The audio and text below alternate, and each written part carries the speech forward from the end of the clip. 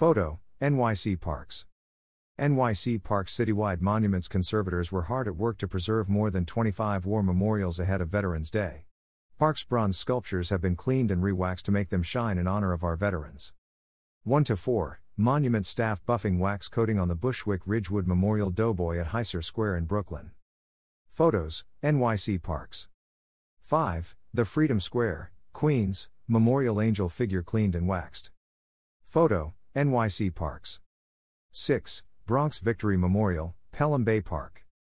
Photo, NYC Parks. 7, Parks conservator buffing wax on Winfield War Memorial, Queens. Photo, NYC Parks.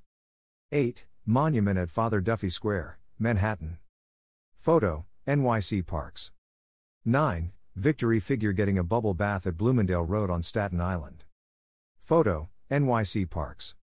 Launched in 1997, the Citywide Monuments Conservation Program is a public-private partnership that provides low-cost, professional expertise in maintaining NYC Parks' extensive collections of monuments and permanent outdoor art. Since its inception, the program has conserved 80 sculptures and provided full-scale, high-quality annual care for more than 500 additional sculptures and monuments.